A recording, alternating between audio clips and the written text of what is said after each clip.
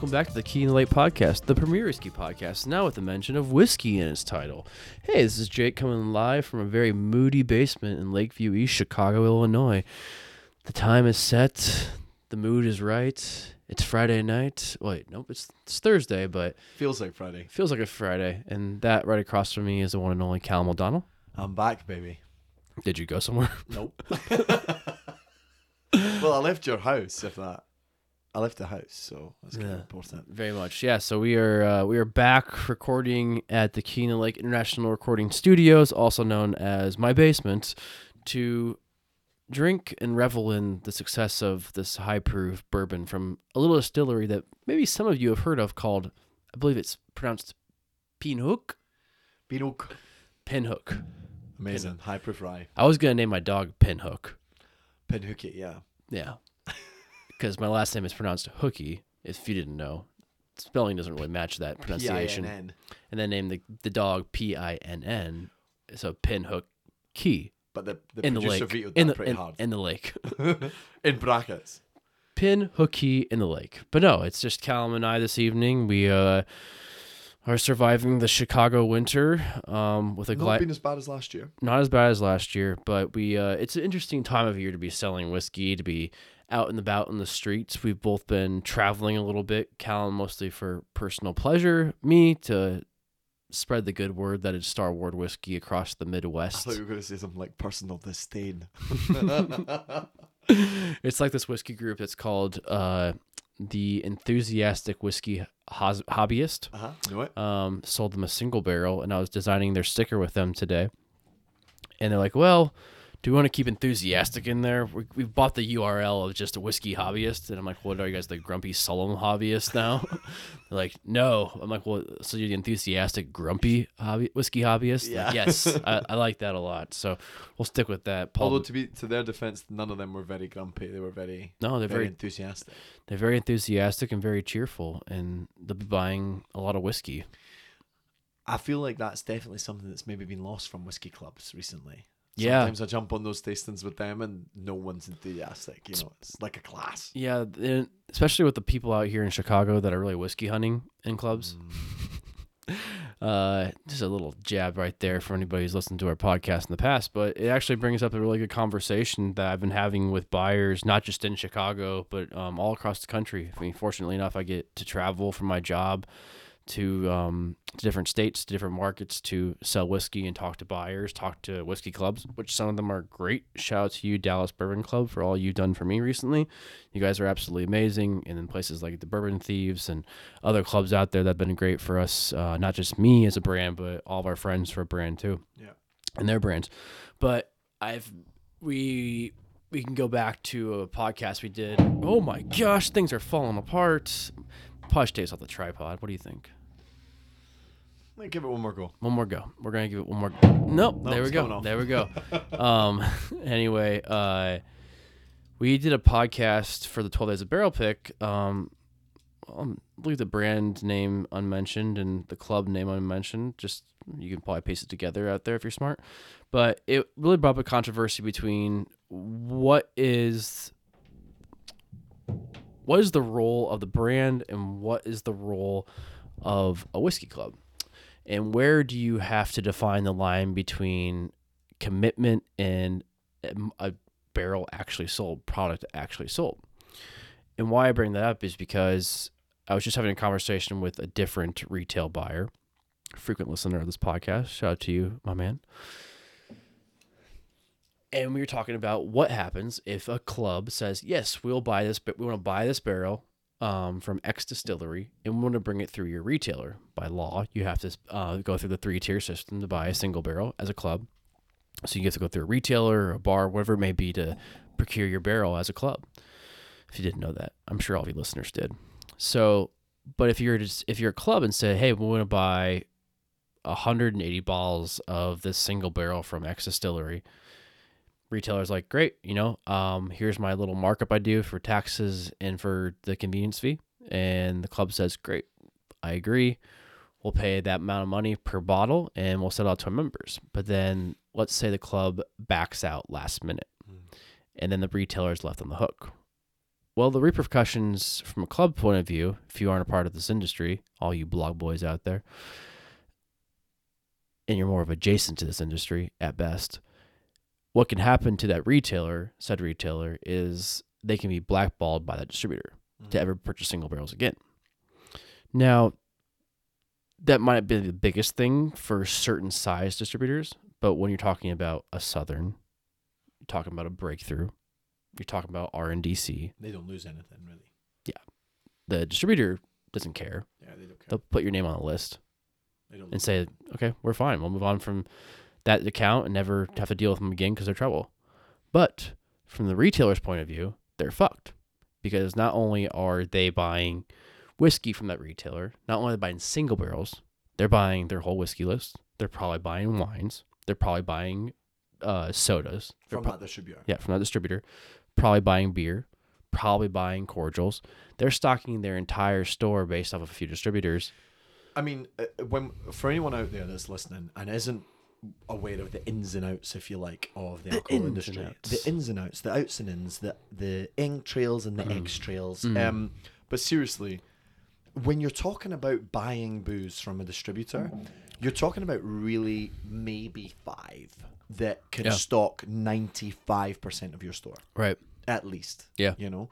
And if you get blackballed by one of them, you can bet your butt that like at least between 15 and 30% of the products in that store are then going to become either unavailable or hard to get for the retailer. What they'll say is basically like, oh, like, so that happened to you last month with this barrel.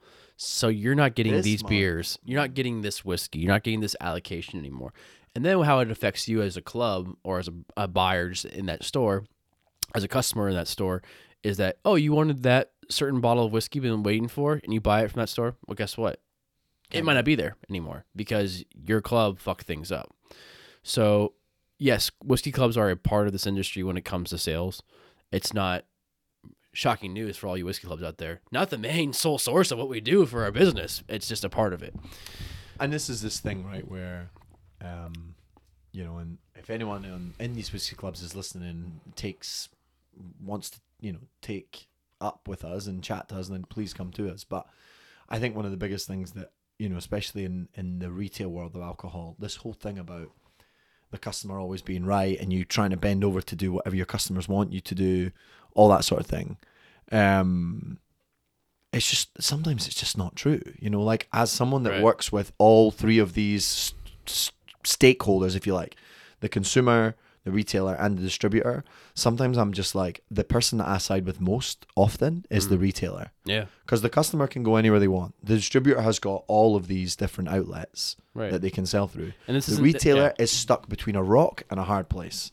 The distributor and the consumer. They have to try and please everybody all the damn time, you know? Yeah, and we're not 2 guys sitting here massaging the backs of distributors and applauding them for work they do because they make our life a living hell sometimes too. Yeah, and that's the thing with the distributor is it's so, especially when you deal with distributors the size of ours, like they're massive companies. They don't really need to worry about the small fries. Right. Now, I'm lucky in that I am good looking, charming, foreign. I wish I could say all of the above, but I'm definitely lacking. But no, seriously, like I'm lucky that I have. You're foreign. I'm foreign. Yeah, you're right. The charming, good-looking part we're still working on. But I'm obviously backed by a big corporate company that has a massive stake in one of these big distributors. So I have the benefit that, like, you know, we can kind of hustle, or like we can at least negotiate with those other things. But if you're a small brand, like if you're a small craft whiskey brand and you sell a single barrel to a retailer, or you try and the retailer says they're going to bring it on, the whiskey club pulls out last minute, and then the distributor blackballs the retailer, then the effect that has for your brand is massive. That could be one of your biggest accounts. Maybe that's 20 cases. I don't know. Like for a small brand, that's huge amount of profit. I know the story I was telling a couple minutes ago. What would have happened with this retailer is that he would have lost single barrels from his favorite account, his favorite distillery that he's been doing now for multiple years, multiple iterations of these single barrels from this one brand. And that just, it sucks for his experience with the store. It sucks for his personal experience with that distillery, but it just looks bad. The optics are terrible. And then like people that came to that store every year to buy multiple single barrels of X brand or Y brand, whatever it may be, now they're punished too. The consumer on the whole end of that store is punished. And it could be all the way affecting to the beer and wine section too. So with Pernod, and I presume the same thing works with Starward, but with Aberlour we talk about the last 3 feet, right? Mm-hmm. And that's the consumer in the retail store. But I also feel like as a retailer, there's like the last 3 miles almost, right? Where like Right. if you have a consumer base that lives within 3 miles of your store, that's probably the people that are coming to your store more often, right? Now, if you all of a sudden lose products that those consumers are consistently looking for in your store and they go somewhere else, you're going to lose that business forever. Because once that person realizes that this other store does always stock all of these things that you would normally provide, but you can't because you're blackballed, then good riddance, man. Because that'll be a massive part of your weekly business, your consistent business that comes through the door, gone. Because once they go to this other place and the other place doesn't let them down because they're not blackballed, you lose that loyalty like that overnight. Yeah, no, absolutely. And that can happen at a bar, whatever the Exactly, yeah. angle could be. The bottle we're drinking right now, it's delicious. I was drinking it pre-COVID. Yeah, it was pre-COVID at a bar, my neighborhood place. And the bottle is like $50, something like that. Nothing crazy. But I got a pour of it, probably 1.5 ounce pour, and they charged me like $19 for it. Yeah. And you're thinking... For a $50 bottle of whiskey? Right, or 55, whatever it may be. Either way, like, even if it was 70, you should be making half your money back on one pour, one customer. And I'm sitting there thinking like, okay, this is interesting.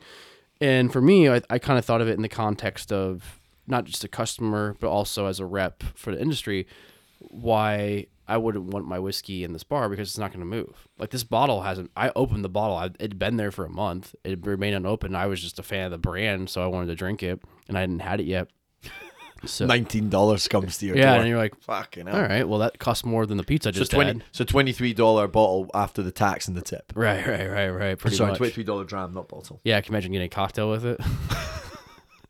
But it just kind of goes back to the thinking more beyond just your purchase or your personal stake with a bar, with a retailer, or your investment into what your place in holding you want to be inside of this whiskey industry, even if you aren't actually a part of it. Yeah, and let's look at the places that we've had personal stakes and the amount of effort, time, and money that we've put into those places. The first one that comes to mind is a place that's shut, unfortunately, Fountainhead. Yeah, right. We developed a connection R.I.P. with them, right? Where I was showing up there and I didn't care how much anything was. No. Like it literally got to that stage. The last night that they were open, November 14th or whatever, 2020, the last night that they were open, I think both of us at least spent over $150 on our cards, and I didn't care the whole night because you develop that personal connection, that loyalty, right? Yeah. And that can happen in a bar, in a restaurant, or in a retailer, and that loyalty disappears. Like, I mean, what would you say is your personal stake wise? Where's your biggest? Where's the most sort of where are you most invested right now? You as not as Starward Jake, but as like Jake Cookie. It's a really good question. Because it's been that line's definitely been blurred recently because bars and restaurants are opening back up. Yeah, right. But I don't. The two places I did have that personal stake in, even the third, without saying names, the third was definitely a distant third, more of a neighborhood spot where I didn't sell Star Wars, so I didn't have to go in there as a Star Wars rep. I would just go in there as Jake drinking beer, having a burger, having a whiskey. Mm-hmm. And that place has gone really downhill. Mm-hmm. So we actually don't. And for anyone not on our live webcam, Jake nodded when I pointed in a specific direction. I love that. Even though it was the wrong direction, but I knew what he was pointing to. Yeah. Straight behind you. Straight behind Walter Payton. Oh, okay. I'm lost. Right, but it was but the two before that was Fountainhead and Beguile, and it's because they were very quick train rides. They're 1 block away from each other, essentially. We started this podcast at Beguile. We've continued it at Fountainhead over the pandemic, but it wasn't just, we didn't have the relationship because of the podcast. We already had the relationship built in as a customer, then as a brand rep with them, and then it became part of the podcast, and then became like almost built-in family in a way. Yeah. Whereas like every Friday, text Bob, like, I don't know what we're going to talk about. This person might come, this person might not come, but I'll be there with a microphone or two. You ready to throw down some words of wisdom, and we did, which was amazing and great. But now I don't even know if I really have a spot, where it's like a safe haven of just like a drinker. Unfortunately, I was going to say maybe now is it the place where you won the High Life prizes. yeah. But I was thinking, is Delilah's my spot? Delilah. Because I can walk there. It's Hey there, Delilah. yeah. I go there a lot. I was just there yesterday, but I'm also there as a rep too. Yeah. But I also drink there as a non-rep. Yeah. Do you drink a lot of High Life there? Um, Shout out to the High Life team. I mean, in for Chicago. me, personal stake has always been kind of sportsman's, right? Yeah. But I feel like since the pandemic and stuff as well, like that's kind of changed. The vibe in there's changed, you know, and not for better or worse, you Right. know, but just different in the sense that I'm not as comfortable going there as anymore. And you know where I've been going kind of a lot, which is going to be really sad, but Mother Hubbard's. Really? Yeah. Why? Like there's two pool tables. Yeah, it's There's that. so many different TVs, and they let me watch the rugby on my laptop in there, like so that I can have a beer and like you know, it's a weird thing. But that was last year's Six Nations. But yeah, like I feel like I don't really have that anymore. I don't. When I think about personal stakes in bars, Do you feel like there's still that fine line of being in a bar as a rep and not taking up space for other customers? yeah, To not cross. And there's definitely a time when you're in there that you think probably should go. Because it's like it's full and they're busy and you're just like, do you know what, there's no point in being here. Yeah. And then there's the other side of that where like you're walking in somewhere and you think, oh, I'm only going to be here for 30 minutes, but then you walk in and it's really dead and like there's maybe two people at the bar and you get talking and you're like, okay, I'll stay for another 45 minutes, an hour so that I can buy these guys a couple of whiskeys and they can have a good time, you know. Yeah, it's funny you mentioned like where's your safe haven, where's your spot. You kind of call on locally. Me and Stefan Krapinski, who is the national BA for Mr. Black, who's been on the podcast back this past summer. We actually were trying to record a podcast with my boss Dave Vitale last Friday. We thought it might happen, but we had to go to the airport unfortunately due to some flights and inclement weather. But he's evasive, man. That gentleman is evasive. Dave was so excited. He's like, "Are we doing this? This is the time." And we're at this beautiful bar. Yeah, we're this beautiful bar distributor in Nashville. But we have this inside joke. Stefan and I and my other coworker Sean, who's our BA out in the West Coast, where we were in New York, Nashville, and New York in about a 3 to 4 week period of time. And there's a great bar called Mother's Ruin. Short for Very famous as well. Very famous, yeah. Just like party bar that has good burgers and awesome vibe, great music. Not like an amazing whiskey selection or any kind of selection of spirits, but just quality good time. Just the opposite of a douchey bar. Yeah, but it's always packed and lively. And you know, people that are like Mohawks in there and like Valley girls at the same time. Yeah, and everyone's just partying and having a great time. But I like 3 times in a row in 2 different cities. They're like, let's go to Mother's. I'm like, I'm so tired. I have a flight early in the morning. I wouldn't go. So it became a running joke of like, Jake, you never go to Mother's with me. And then I went to both spots by myself without those two, and like would text them. Yeah, text them. But we were in Nashville, both of us, this past week, and went there I think 3 times combined. And it has that neighborhood vibe. It is a neighborhood bar, first of all, in Nashville, where it is in Germantown. And then it has just a good feeling where the bartenders actually talk to you and like, well, like, what's going on, man? Like, how you doing? Like, you visited in town? Like, you knew the neighborhood? And it has that conversational piece that's been missing from bars pre-COVID. But then obviously has been pretty much evaporated for a lot of places during COVID, and is just starting to come back on some certain level. But it's weird how you can find that home experience, that safe haven experience at a place that you don't even live in. I went to a spot. I think it's called. Maybe Chicago just sucks. I went to a spot called. I disagree. I went to the spot called the Me too. Bucktown Pub. Maybe? Yeah. And it's like a little spot in the corner. I think it's Damon and something like Damon and Armitage or something like that. And I walked in there randomly one day. I was trying to rent a van to go and pick up a couch. I know, long story, like Were ya? long story.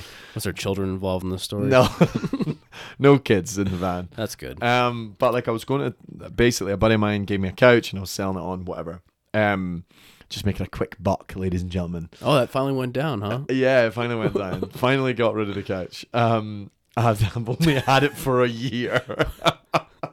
But basically, when I was like, I couldn't get the van wasn't available, so I was gonna have to get it the next day. And I was like walking down to Damon to find a divvy bike to take home. Oh. And I passed this pub that was on the corner, like I say before, and it just looked like You can't turn down a pub. and I was walking by it and I was like, oh man, this looks like really cozy and homely. Opened the door. It was like a Saturday early, like maybe like 11, 12 o'clock. So it just opened, obviously. 3 dudes in there, a woman sitting like on the far end, and then the guy running the bar. And I was like, perfect. Walked in there, and the 3 dudes that were sitting there and the woman on the far corner, that was where they always sat. Like they always sat there apparently. The guy behind the bar was like telling me about them, and like I sat there for like 2 hours, had a few ciders, just like had a really, really nice time. There was a football game on or something, or like a college football game, I can't remember.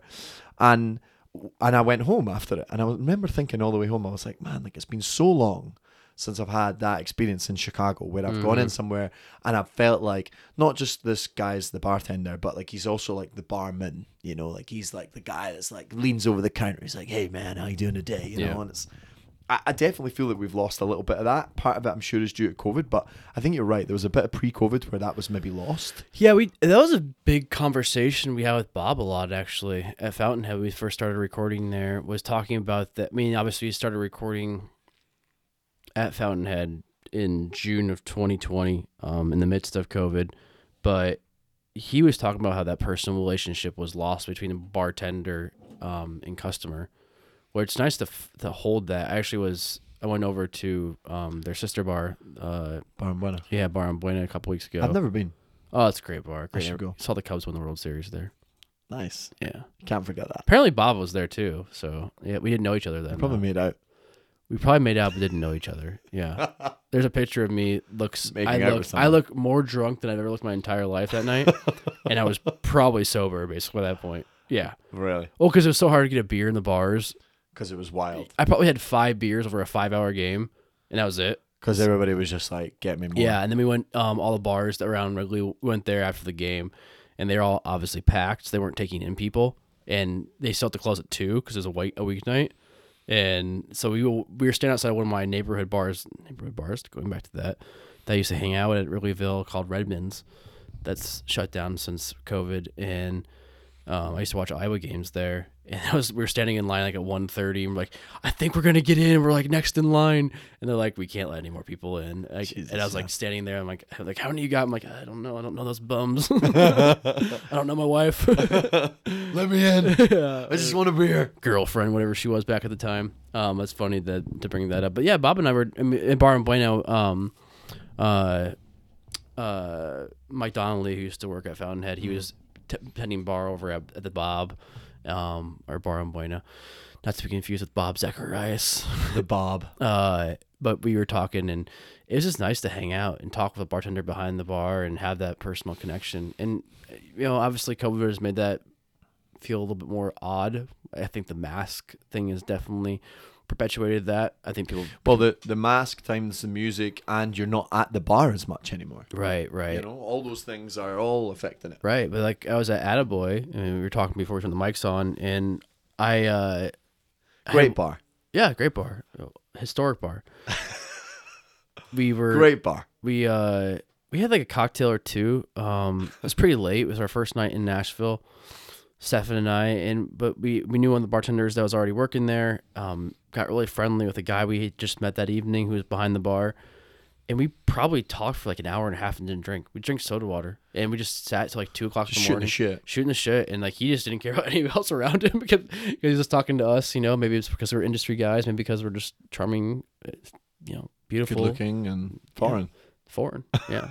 Both Australian, but it was nice to have that, and you didn't feel like you were obligated to order another drink, and that's what I really felt before COVID, was this persistence to keep ordering, and it was really bothering me actually going out in Chicago, leading up to COVID, where if your beer was, 70% gone, they're like, you need another one? It's like, I'm okay right now. Like, I don't need to have like another full one to replace my other pint right away. I can take some time in between those drinks, and maybe it's been a grown conscientious decision between people all across the city or all across the world, for that matter, to not keep force feeding alcohol down their patrons' throats, and because we've had this time to reflect on health.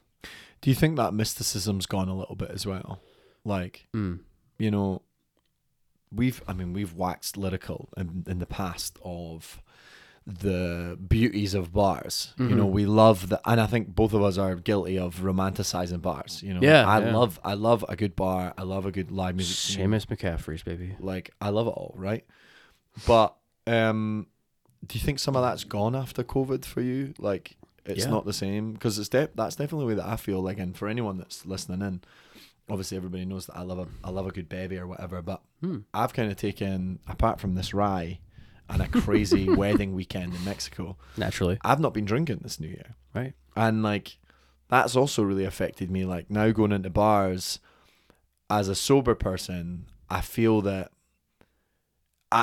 now I'm probably at the best stage of I'll ever be to judge how good a bar is. Because if I'm having fun, if I can go somewhere and have fun, and I'm sober and I'm with a bunch of drunks, then I know that it's a good spot. Right. I think it's twofold for me.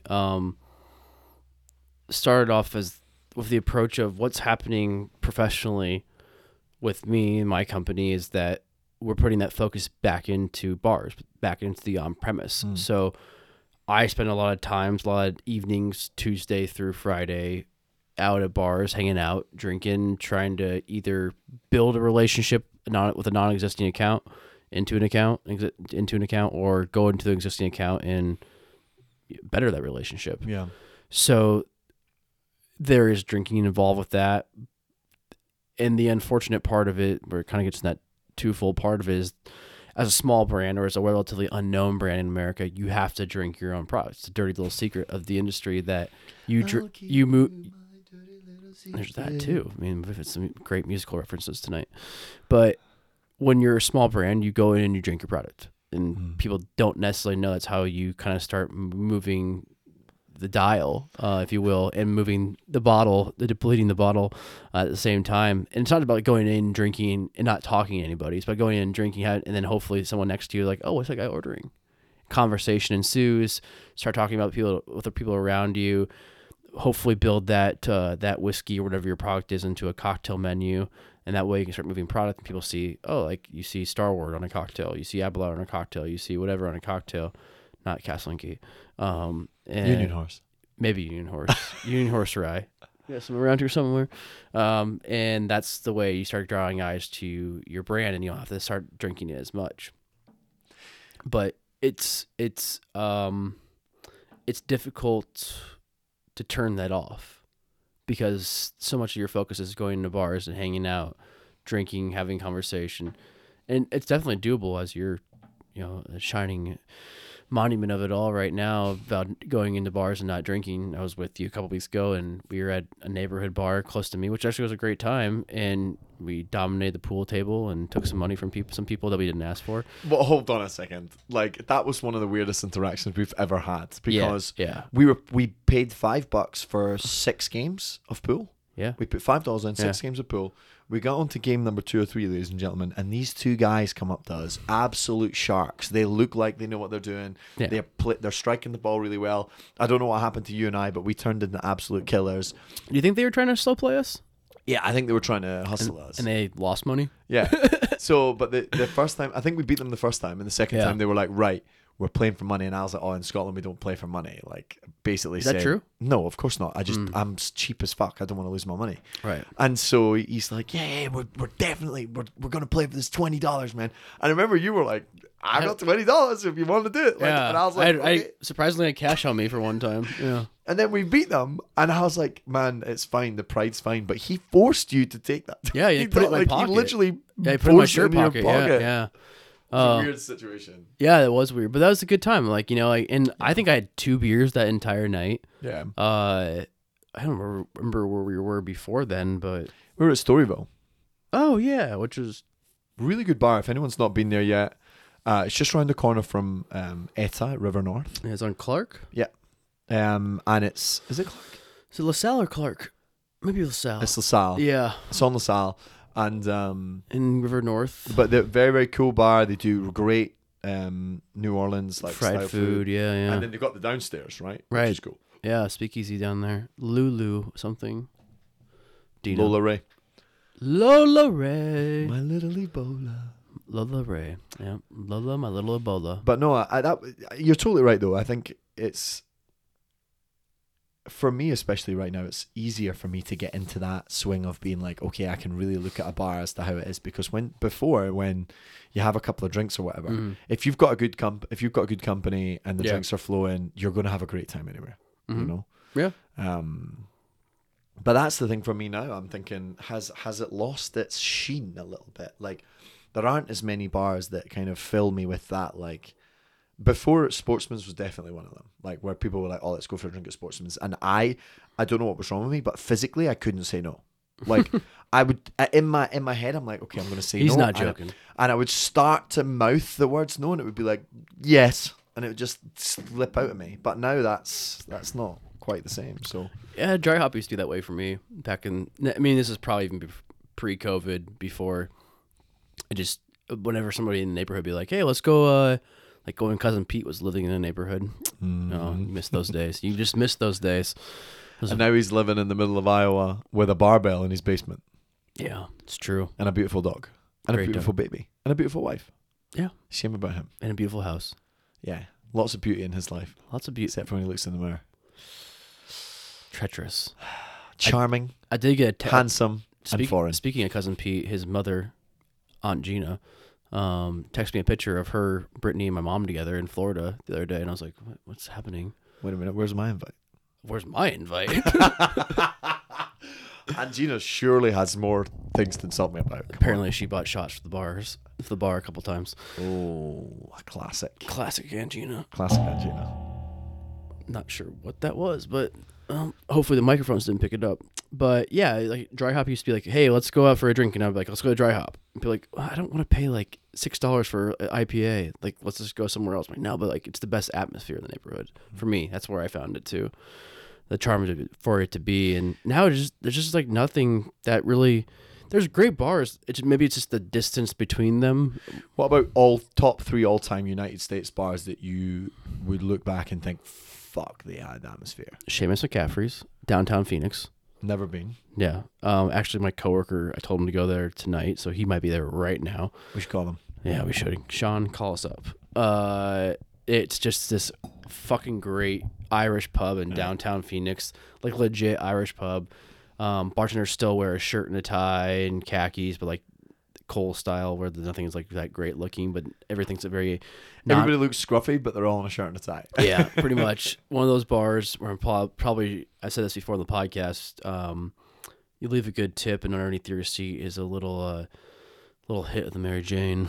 Oh, really? Yeah. I love that. Yeah, good Scotch selection, good single malt selection. Better Mary Jane collection. Yeah, maybe. No, it's all right. It's good. But yeah, it was one of those places where every time you came back, you felt like a local. Yeah. For me, I would definitely. I don't know if this is any order, but Fountainhead was definitely up there. All-timer. Right. That's on my list. I think just because that last summer we had there, so much time was spent there. There was that feeling on a Friday afternoon. Right. At like 2 or 3, we'd all done our calls. Right. Everybody was sorted, and then we would all show up there, and it was like, okay. Yeah, in the spirits industry, Friday afternoons are pretty quiet for the most part, but during COVID, they're even more quiet. So we were all pretty much wrapped up by 2 p.m. For our weeks most of the time, and we just go there and record a podcast and make a new friend with a guest who's on the podcast and have a really good drink, Good dinner. Yeah, and Muscles. A lot of times we would leave, a lot of times by like 5:30 when the guests were coming in. Yeah. But we wouldn't even stay that long. But it was always a great time. And if Brittany, my wife, called and asked like, "Hey, where are you?" Like, I Fountainhead. Do you want to come like have a burger? It's like, yeah, and an automatic yes, absolutely. Yeah. So that was definitely up there. So you got Seamus McCaffrey's, Downtown Phoenix. downtown Phoenix, uptown or Old Town Chicago. Yeah. Oh yeah, Ravenswood neighborhood. Ravenswood. Yeah. Just to keep it consistent to kind of track my my voyage through this world. Mhm. It's still there, but it's very different. And you have actually been to this bar. It's a little spot in downtown Des Moines. I knew this was coming. Yeah. It's called the Royal Mile. Uh-huh. It's different it's a little more of a corporate. I had three in my head. I had this one, obviously the Royal Mile. Yeah. I had the High Life Lounge, or our spot in Iowa City. Oh yeah, that's a great spot. George's. George's. I don't say Larry's. Yeah, because I was gonna say Danny's, but It's Danny's. It's Danny's, and it's the bar now that Paul Walker works at Larry's. No, yeah, great spots. But the Royal Mile, it actually reminds me of the story you were telling before we turned the podcast on about Dead Rabbit, how there's two different bars. Because the upstairs bar of the Royal Mile, I don't know if it still is, I haven't been in years, was a Trappist. Have you been? it was when I was there. Yeah, and and I was way too young to appreciate this. Like, what the hell, and why this existed in downtown Des Moines of all places. This like amazing Belgium style beer hall, and it felt like you're in Europe. Like now, actually being over to Belgium, being over to Germany, being over to the Netherlands, like that's more of a vibe of Europe than you could ever imagine being anywhere else in the United States. But then downstairs, like this amazing single malt selection. All these great beers from overseas, like Fuller's, ESB, one of my favorite beers of all time. Guinness's, flowing like crazy.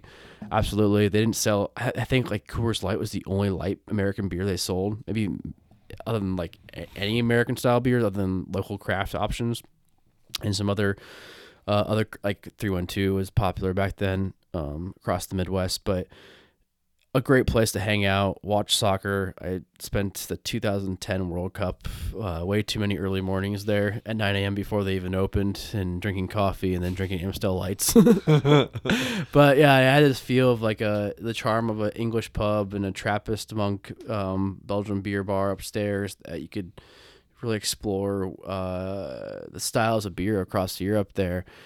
And there's always just a good neighborhood spot when we be downtown and clubbing in Des Moines, whatever that may maintain, or this is kind of a weird term, but I've been wearing skinny jeans many years of my life, and in 2007, 2008, in Des Moines, Iowa, wearing skinny jeans and American Apparel V-neck shirt required you to be called queer, gay, fag, homo, all across downtown. But so it became like, back to this nice word we're using as a safe haven, was going into the Royal Mile, because all people didn't give a fuck. All the guys that worked there were like in punk bands. They had full like sleeve tattoos. This cool dudes, cool women that worked there as well. And it was that part of the town where all the misfits could go, but the misfits could go with good taste. Yeah. And so it'd be like people that would be wearing, like a unstructured blazer and a button-down shirt, but had like style to them. Wasn't just like a corporate suit. It was more like the laid-back kind of guys that had experienced the world and come and want to have a little slice of a different part of the world, but in downtown Des Moines. Yeah, I was definitely one that, I think Royal Mile would definitely be up there. I loved the High Life Lounge. I thought George's was superb as well. Yeah. I can't believe you liked it as much. I think part of it as well was like, I was like, oh, how much will these High Lifes be? That was great. And because obviously $6 for High Life in Chicago, $5 in like a really divey spot is typical. Yeah. So I think I was thinking it would be along those lines, and it came up and it was like $3 a ball. It's like $22 for a bill. Yeah, like we were there for like a good 2 hours, and the bill came at $22. I remember I'm like, what does he think these beers are gonna cost? You're like, because we were both. He was just wondering. Callum was just wondering, like, what's a dive bar in Iowa City cost for a beer? Not that he was being cheap or anything, like his traditional Scottish sense. My point in that direction. Well, I probably was being cheap a wee bit. No. You're just like, what do these beers cost in Iowa City? I'm like, I here could cost $3, cost $6. I don't really know. And you're like, it gotta be at least $5. I'm like, that seems pretty high, and it was like $3.20 a beer too. It was like some, $3.20 like a some beer, weird odd. And it was a bottle of beer. Yeah, like some weird odd wasn't number. like out of the tap. So No. Which is, I think all three bars I'm describing to are pretty much like, very similar to one another as well. I think like you've already mentioned Fountainheads, you know, Mm-hmm. so I can't say that one, but it was so good. You know, it was so good being there on Yeah. Friday afternoons, especially when you were like, you'd had other things going on in your life that week or whatever, and it was just like, oh, for those 4 or 5 hours, we can all just get together, a bunch of industry people, or a bunch of people Yeah. coming on the pod, and just like shooting the shit. And then there was the culmination of when they closed and stuff. It was just a really special time. So that was a great bar. Yeah. But Very rare rooftop in a neighborhood bar spot as well to have like the on roof the corner, Yeah. Montrose as well, you know, it's up there. Yeah. It's a nice spot. You can see the city. Unfortunately, I think the only business to be able to take over that space would be like a corporate place, like the Olive Garden or something. Yeah, where because the rent would have been wild, I Yeah. presume. We'll leave it at that though. But yeah, so for me, I definitely think there's a bar just right, like down on Chicago Avenue, Chicago and California. It's called the Continental. Really? It's open till 5 a.m. It's open till 5 a.m. And so, like, if I'm really battered, and I went through a period of going there all the time because I was like, Did you? yeah, I was going there like maybe once a week after doing account visits or whatever. It'd be like, Recently? yeah, 1 a.m. I swear I got my laptop stolen. Yeah, I know. That's why I was like, I didn't know you ever went there until that night. No. So before that, I was going all the time. Okay. They have a pool table up the stairs, and like, but everyone there was super nice. The atmosphere was always nice until my laptop was stolen. So that's a spot that I think would be really, really good. Real rocker bar. You know, they don't like all the music's pure rock. Like everybody in there's like, you're lucky if you see anything lighter than a dark grey shirt on anybody at any stage. So that's definitely one. And then there's a couple of bars in New York. I really love the downstairs of the Dead Rabbit, like I was saying before. Yeah. Yeah. There's some New York bars, yeah.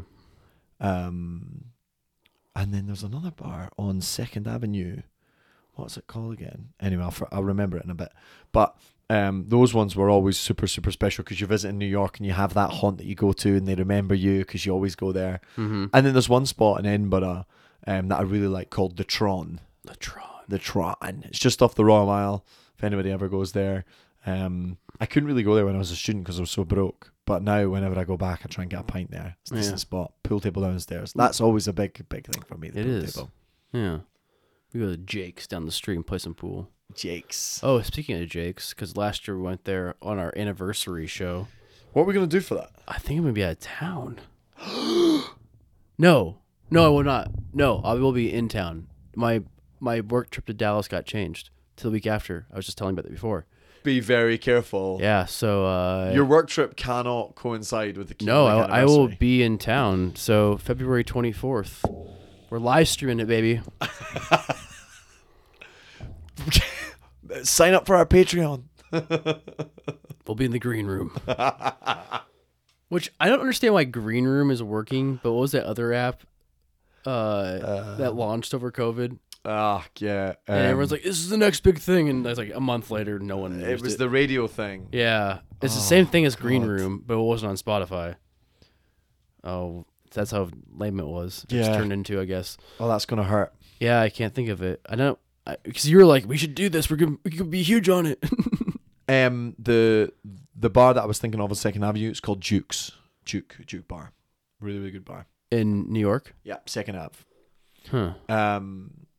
It run by a couple of Irish boys. They were just fantastic. One of them, he'd done the typical, flown over on a tourist visa, met an American girl, married her.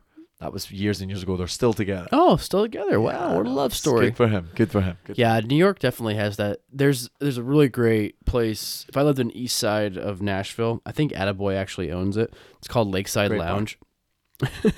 It's right across the alley from Attaboy, actually.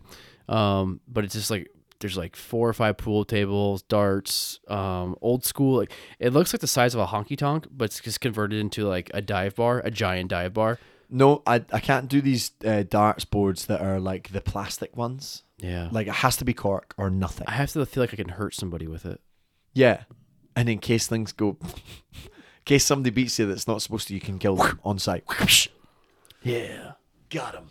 Got him real good. Throwing a couple of shurikens at you. I've been trained by Ra's al Ghul. A Batman reference. I love that. I'm Batman. New Batman's coming out soon, ladies and gentlemen. Keep your eyes peeled. Robert Pattinson. Probably going to be shit. Are they sponsoring the podcast? No, but High Life, Oxford United. Oxford United. Who are we playing this weekend? In my rec league on Monday nights, this is completely unrelated to alcohol, but in my rec league on Monday nights, one of the referees is a big soccer fan. Big soccer Makes fan. sense. And I gave him an Oxford United jersey. You gave him one? I gave him one. Wow. The second week. And so every call's gone your way since. Literally, ladies and gentlemen, I'm getting calls left and fucking right from this guy. What position do you play in your I'm a record? point guard. Point guard, shooting guard. Oh, your basketball league? Yeah. Oh, I thought you meant soccer. No. Soccer. Nah. Basketball. Congratulations. They're playing basketball. Anyway. Any big change you've seen in this year to the industry compared to what it was doing at the end of the year in 2021? Yeah, and it's something that we talked a little bit about. And we've talked about it before in the pod, but this... More live nudes. Yes, which obviously I'm completely invested in. But there's really been this kind of push towards... There's really been a push towards, or over COVID, it was like, let's go full on off trade. Everything's got to be retail. Everything's got to be like supermarkets, liquor stores, blah, blah, blah, blah, blah. And now I feel like it's coming back full circle again. Yeah. You know, there's that real focus on like The old adage of building a brand. building a brand, selling a brand. Yeah. And that's something that I'm starting to see more of. Like, we were getting towards the stage where it was just like all that mattered was the off-premise, and now everything's coming back and people are like, wait a minute, we can't just survive in the off-premise, we have to build a brand in the on. And Right. I'm seeing that in all of our communications with Pernod and stuff. That's really obvious. The other thing that I've really seen a lot of is like, and this has been something that whatever's she doing up there, What is the dog doing up there? little Lola Ray. Lola Ebola. So there's also been this thing with like really looking at data and like days that people buy and, you know, all that sort of thing, where I wasn't really privy to that before, but now that obviously with the brand lead for Aberlour leaving in December, onto bigger and better things. Yes, I did step down. Yeah. That position's still vacant if you want to come back. Onto bigger and better things, but It's out there for all you blog boys. he basically said to me, look, you can, you know, on the way out, he was like, you should step in and do some of this stuff. So I've been doing that, looking at the data, and that's been really Interesting. eye-opening. And especially from the sense of like how different, even in the same category, the same spirit, but just two slightly different brands, the Right. data changes so much depending on the marketing that's done and where it's sold, what time of year it's sold, what time of year you do your market and all that sort of stuff. So that's been something that I've been privy to. But, you know, I'm not really 100% sure how much that's changed. But So you're an analytics guy now. I'm data analytics, man. Yeah. If Brooklyn Nets or the 76ers are listening, Daryl Morey, if I you was want wondering, an yeah, analytics so guy, you can go like a GM position. if you need a data guy, give me a call. A data guy that can hit free throws, I'm your man. Are you a Moneyball guy? I'm your man. It's interesting. No, that's I've never even thought about that. But you're definitely right where we're kind of going back to that traditional style, building a brand on the on-trade. Is that what you're seeing, though? Do you see the same thing? Because I feel like Yeah. we had that big lull, and now it's like, oh, guys, like, don't forget. Yeah, I Visit definitely. 5 accounts a day. Right. Yeah. Right. My days have pretty much been dedicated to 1 day in off premise and 3 days to the on, I would say. And then, yeah, obviously a little admin work and that kind of stuff. One thing I've seen that's consistently been built, I think it's been not built over the last couple of years because of COVID. I'm not sure what she's doing up there. But my wife, that is. She came back early. She's back from Florida. But There was a little yip there. oh, yep. Single barrels are still big. Obviously, they were big before COVID. I think they were emphasized over COVID. but are still pulling through really well for brands and still a way of developing a brand, a new brand, an old brand, and bringing you back to that core audience, which is really interesting. But I've also seen, not just through us as brand representatives and as people in the business, spending less time in the virtual space, but just people in general. Like, there's less stories. Maybe it's the algorithm, but from what I've viewed, people are doing less Instagram lives. The cat might be dead up there. I have a puppy husky, for anybody who doesn't know, and she's been roaming around. We can hear the footsteps upstairs as we're in my basement recording. But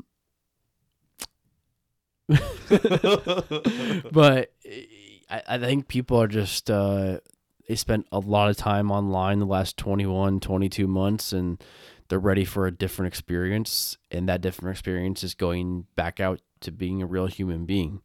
I know I've personally been trying to stay less offline, dedicating way less time to that space, and sorry for anybody I haven't returned messages to. I still try to do that as well as possible, but at the same time, just kind of like, I don't know, like, life is out there to be had in a real place, and I think I'm scared of what we're doing as human beings, spending so much time dedicated to our phones and our laptops and seeing how we're physically changing as human beings, but especially how we're changing mentally as people. So like I get so sickened about how you go out to a bar or restaurant, you see a table, everybody's on their phones. I'm super hyper aware of that now, even more than I was before. And it's not dedicating your time to that person who's across from you and the experience of me across from you. I'm guilty of it, just like anybody else, but at the same time, I think when it relates to the whiskey industry, the spirits industry, I think there's less space there. But I don't think it should be an abandoned space, which we had a lot of conversations about involving Chris, Urban Bourbonist, Noah Track, formerly of Pernod, and so many other people that came on this podcast over the last couple of years. But at the same time, I think the industry is getting back to its roots, which is really sad for the blog boys to lose their gripping there, because it's amazing how many times when I do see things online, and I will casually drop into a podcast, and you hear them forecasting the industry that they're not actually working in, and then you go out into your daily job the next day, and it's like, yeah, everything you just said is completely wrong. Can I just shout someone out here who is representing us in this sense so well on the online digital community? Taylor Cope. Yeah. He is going after the blog boys. Right? Yeah, always kind of has. Right now, I don't know what's happened, but his Twitter, Taylor, I doubt. Okay, I haven't seen this, yeah. But Taylor has been lighting it up recently. Really? Yeah, lighting it up. He's really going after them. So, good for you, man. What's he been? Can you give me a reference?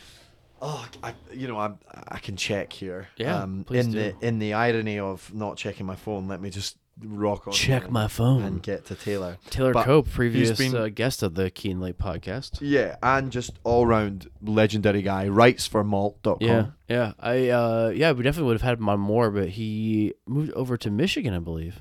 Yeah. So there's one of the memes that he posted. It's just basically saying, so me and the rest of the guys in Northwest Indiana Bourbon Mafia actually got to pick this barrel. It's 4 years old, but it drinks like a 15-year-old. And it's like a bald guy with a beard trying to top to a really hot blonde. Nice. And I was like, God damn, Taylor's attacking everybody left and right here. Yeah, it's very peculiar how people view everything they do as hyper important. A whiskey is just a whiskey, and it kind of relates to this whole. Have you seen the documentary? I think it's on Netflix. Also, I was kind of following it through podcasts and news about the this Lost Da Vinci painting. They thought they think it's a Lost Da Vinci painting, and it sold for like $450 million to one of the Saudi guys, and it's like. Yeah, like living... One of the Saudi guys. You know what I'm talking about. Yeah, of course. Someone probably owns a football team somewhere. A part of Newcastle's PIF. Yeah, I was going to say, probably owns a part of Newcastle somewhere. I can't remember his name. Whatever, one of the princes or kings. Yeah, it's on his yacht. Like, the yacht costs as much as like the painting does. So, but it's a really interesting story about how You can't eat the painting, you can't swim on it. they you think can't- it was doesn't float. Da Vinci that was like then painted over, and then this modern artist put it back. They like cleaned the painting, and then she put it back together. Oh wow. But then it's like, what do you really have? Do you have the painting of Da Vinci, if it is Da Vinci, or do you have a painting of this person who is a very talented artist that put it together? And it actually relates back to another art piece that was a part of it was a lost Picasso, or was it early Picasso? Was it early Picasso? Van Gogh. It was an early Van Gogh just drawing that he did very early on in his career, and it's been passed around. I think it lives now in art gallery in Indiana by Butler University. But it was all about this faint praise about is this a really good painting, or is it a painting done by a very popular artist? Yeah. And it puts into a context of when it related back to this whiskey industry. Like, are you buying that whiskey because It's you good really whiskey? enjoy it, or because you want people to know you have it? Yeah. You wanna Is be it a part of good? this Is it a elite whiskey by a really good status. proprietor? Yeah. Or supplier or Right. maker or whatever. It's like these guys that like tag me in these posts about like these fucking like every day it's Weller and this and that, and like, do you drink these fucking whiskeys? They're all unopened, like and then put it in context. I brought I hate bringing it back to my brand, but I brought a nice bottle as a gift to Peter Kim over at Franklin Room last night. Great guy. Great guy. Drink it, Franklin, baby. Drink at Franklin Room. Get a cocktail done by Peter, and you will not be wrong at all. Whatever you order, it'll be amazing. And I brought him this little reserve bottle that we're giving away as gifts, to our top accounts and friends of the brand. And no one's done this. He's the only person that's done what I'm about to say. Give it to him, and he goes, let's drink this right now. Pops it open, pours it for me, pours one for himself, pours one for Dr. Stegerda, that was with me, and two of the other guests that were there. The man himself. Yeah, and like everyone's like, oh my God, I have a bottle of whiskey with my name on it, because we put their names on it, whatever. Yeah. And you're like, I assume they drink it. People always tell me like, oh, I had it, it's really good. But no one's just like pops it open right there, especially behind the bar, drink service, bar just open, getting busy. And he's like, let's enjoy it. Yeah, obviously appreciate it. Yeah, you appreciate it. And I just hope you're out there drinking things you appreciate, people. Yeah, I mean, And I hope you're naked. like us. The truth has come out. There's been some nice mood lighting here, ladies and gentlemen, over the course of this podcast. We had some And it's all pinhook. because We had we're some- naked. Sean Joseph's effect on us. I mean, it's just amazing. The amount of podcasts that we do naked, you guys wouldn't. Do you know what? You wouldn't be surprised. You wouldn't be surprised. I was going to say you guys wouldn't believe it. Every but time I you mention wouldn't be pinhook in a podcast, we're naked. surprised. 99% of the time. Right. I was actually texting with Sean how I had turned a couple Northern California, Central Coast California red wine drinkers into fans of pinhook, where they went and bought the last 3 vintages of the bourbon in one weekend. And he's like, that's pretty hard to do. And I sit back and think like, and so I text my friend. I'm like, hey, like I told the owner of Pinhook that you guys really like his stuff. He's like, what do you mean you told the owner? I'm like, oh, like I know him. He's a nice, really guy. And it's kind of weird that we like know these people. Like, Sean's our guy, though. yeah, but like, and then you think about like, oh yeah, well like Graham is your boss technically. And then like my boss started a distillery 15 years ago. Now it's an international brand. So it shouldn't be a surprise, but when it's other brands that we're not actually working for or repping, you're like, oh, wow, that's really cool. We're friends with them. Well, the Dancing Goat, they're our boys. No, they're enemies. Keep your friends close, but your enemies closer. Speaking of that, we'll kind of wrap it up here. Somehow we've been talking for an hour. I'm not really sure how. But Wisconsin Whiskey Festival in September. Now, I think we're technically a sponsor. I haven't paid any money to be a Key in sponsor. the Lake? Yeah. We gotta go. We're gonna have a stall, ladies and gentlemen. We are. Are we? Yeah. We'll be doing live podcasts from the festival. Getting guests on. That would be brilliant. Nick Brady Moss will just co-host with us all festival. Oh my god, that's gonna be the most sober weekend ever. Also, speaking of Nick Brady Moss, I have been approached by the beer seller to replicate or to do again the World Whiskey Day. the World Whiskey Day on I think it's May 21st this year. Was it May 25th last year? I think it was the 16th. Whatever. I don't know. That day was a very long day. It But lasted the whole month of May. you're right. But we did last year on World Whiskey Day. We did a virtual tasting with 6 brands, 2 of which were ourselves, our own brands, where we had a 1 ounce sample of 6 different brands from across the world of various different styles of whiskey. And we interviewed a person from each distillery, anywhere from master distillers, master blenders, founders, brand representatives, and we even interviewed myself. Impersonating Dave Vitale. Yes. But we're thinking of doing it again. It might cost you a little money this year. By a little money, I mean $15 to $20. Your postage. Yeah, pretty much. Where we've been more silent on the virtual platform this year as Key in the Lake, not doing the tastings we did last year, was because we had the money allocated from our brands to do so. And unfortunately, some brands have been caught, if you will, sending whiskey through the mail. Yeah, right back at you. And we've had some problems out there, which come from all of you dumbass blog boys out there that have ruined my virtual experience because you complain about getting free whiskey to my brand, blah, blah, blah. Thank you a lot. Your name's Diego. Go fuck yourself. God damn it, Diego. Yeah. But at the same time, yeah, it was really great. Like, our brands were like, hey, like, your podcast is fine, it's cool. Go out there and share the good word, and you can use that budget to do virtual tastings. So we did. Both of our brands, and then Wilson, who may be on this podcast still, not really sure. According to his bio on Instagram, he's still a co-host of this podcast. But we were able to do it that way.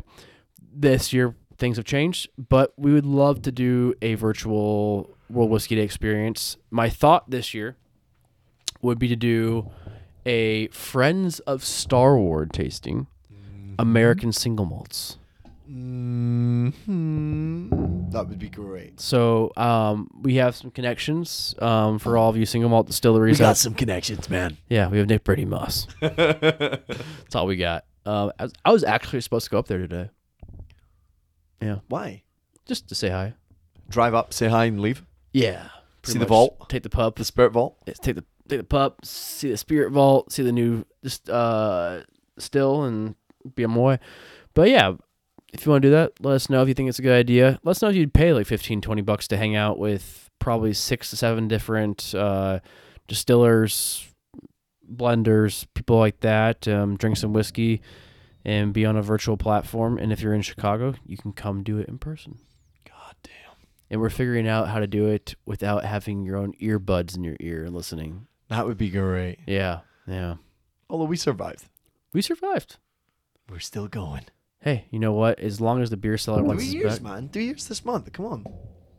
That's huge. I guess. I mean, it's 3 years. It's like 1,000 days. Yeah.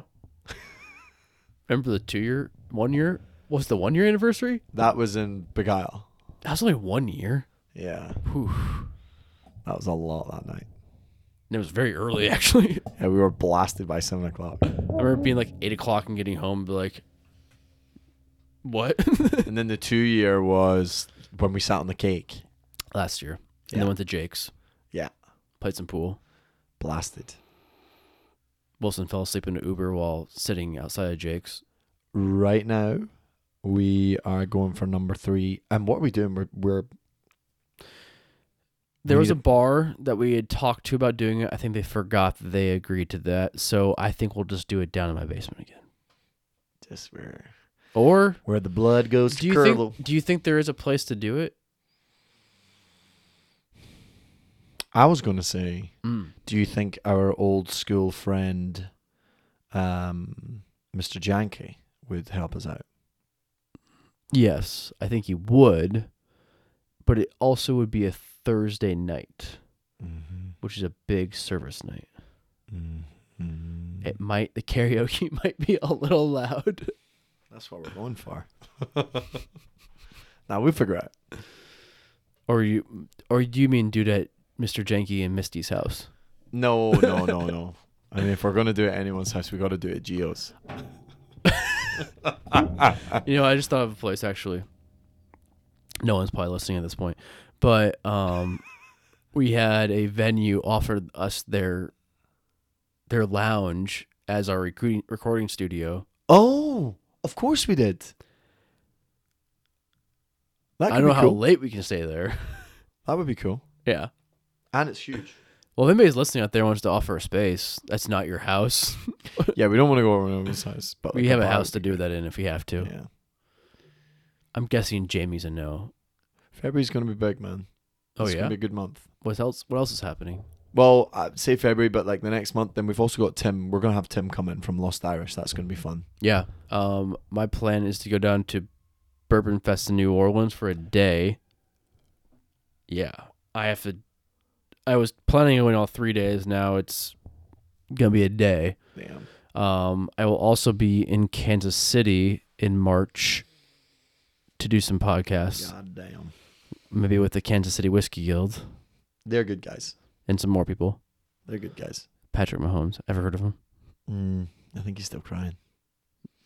Super Bowl Sunday. Everybody have a good time. I think the big thing from this podcast for me is Get your dick wet. make sure you're enjoying what you're drinking, guys. Yeah. You know? Get back out to your local places if you haven't already and turn it back into the place it used to be. Personal steak. Personal.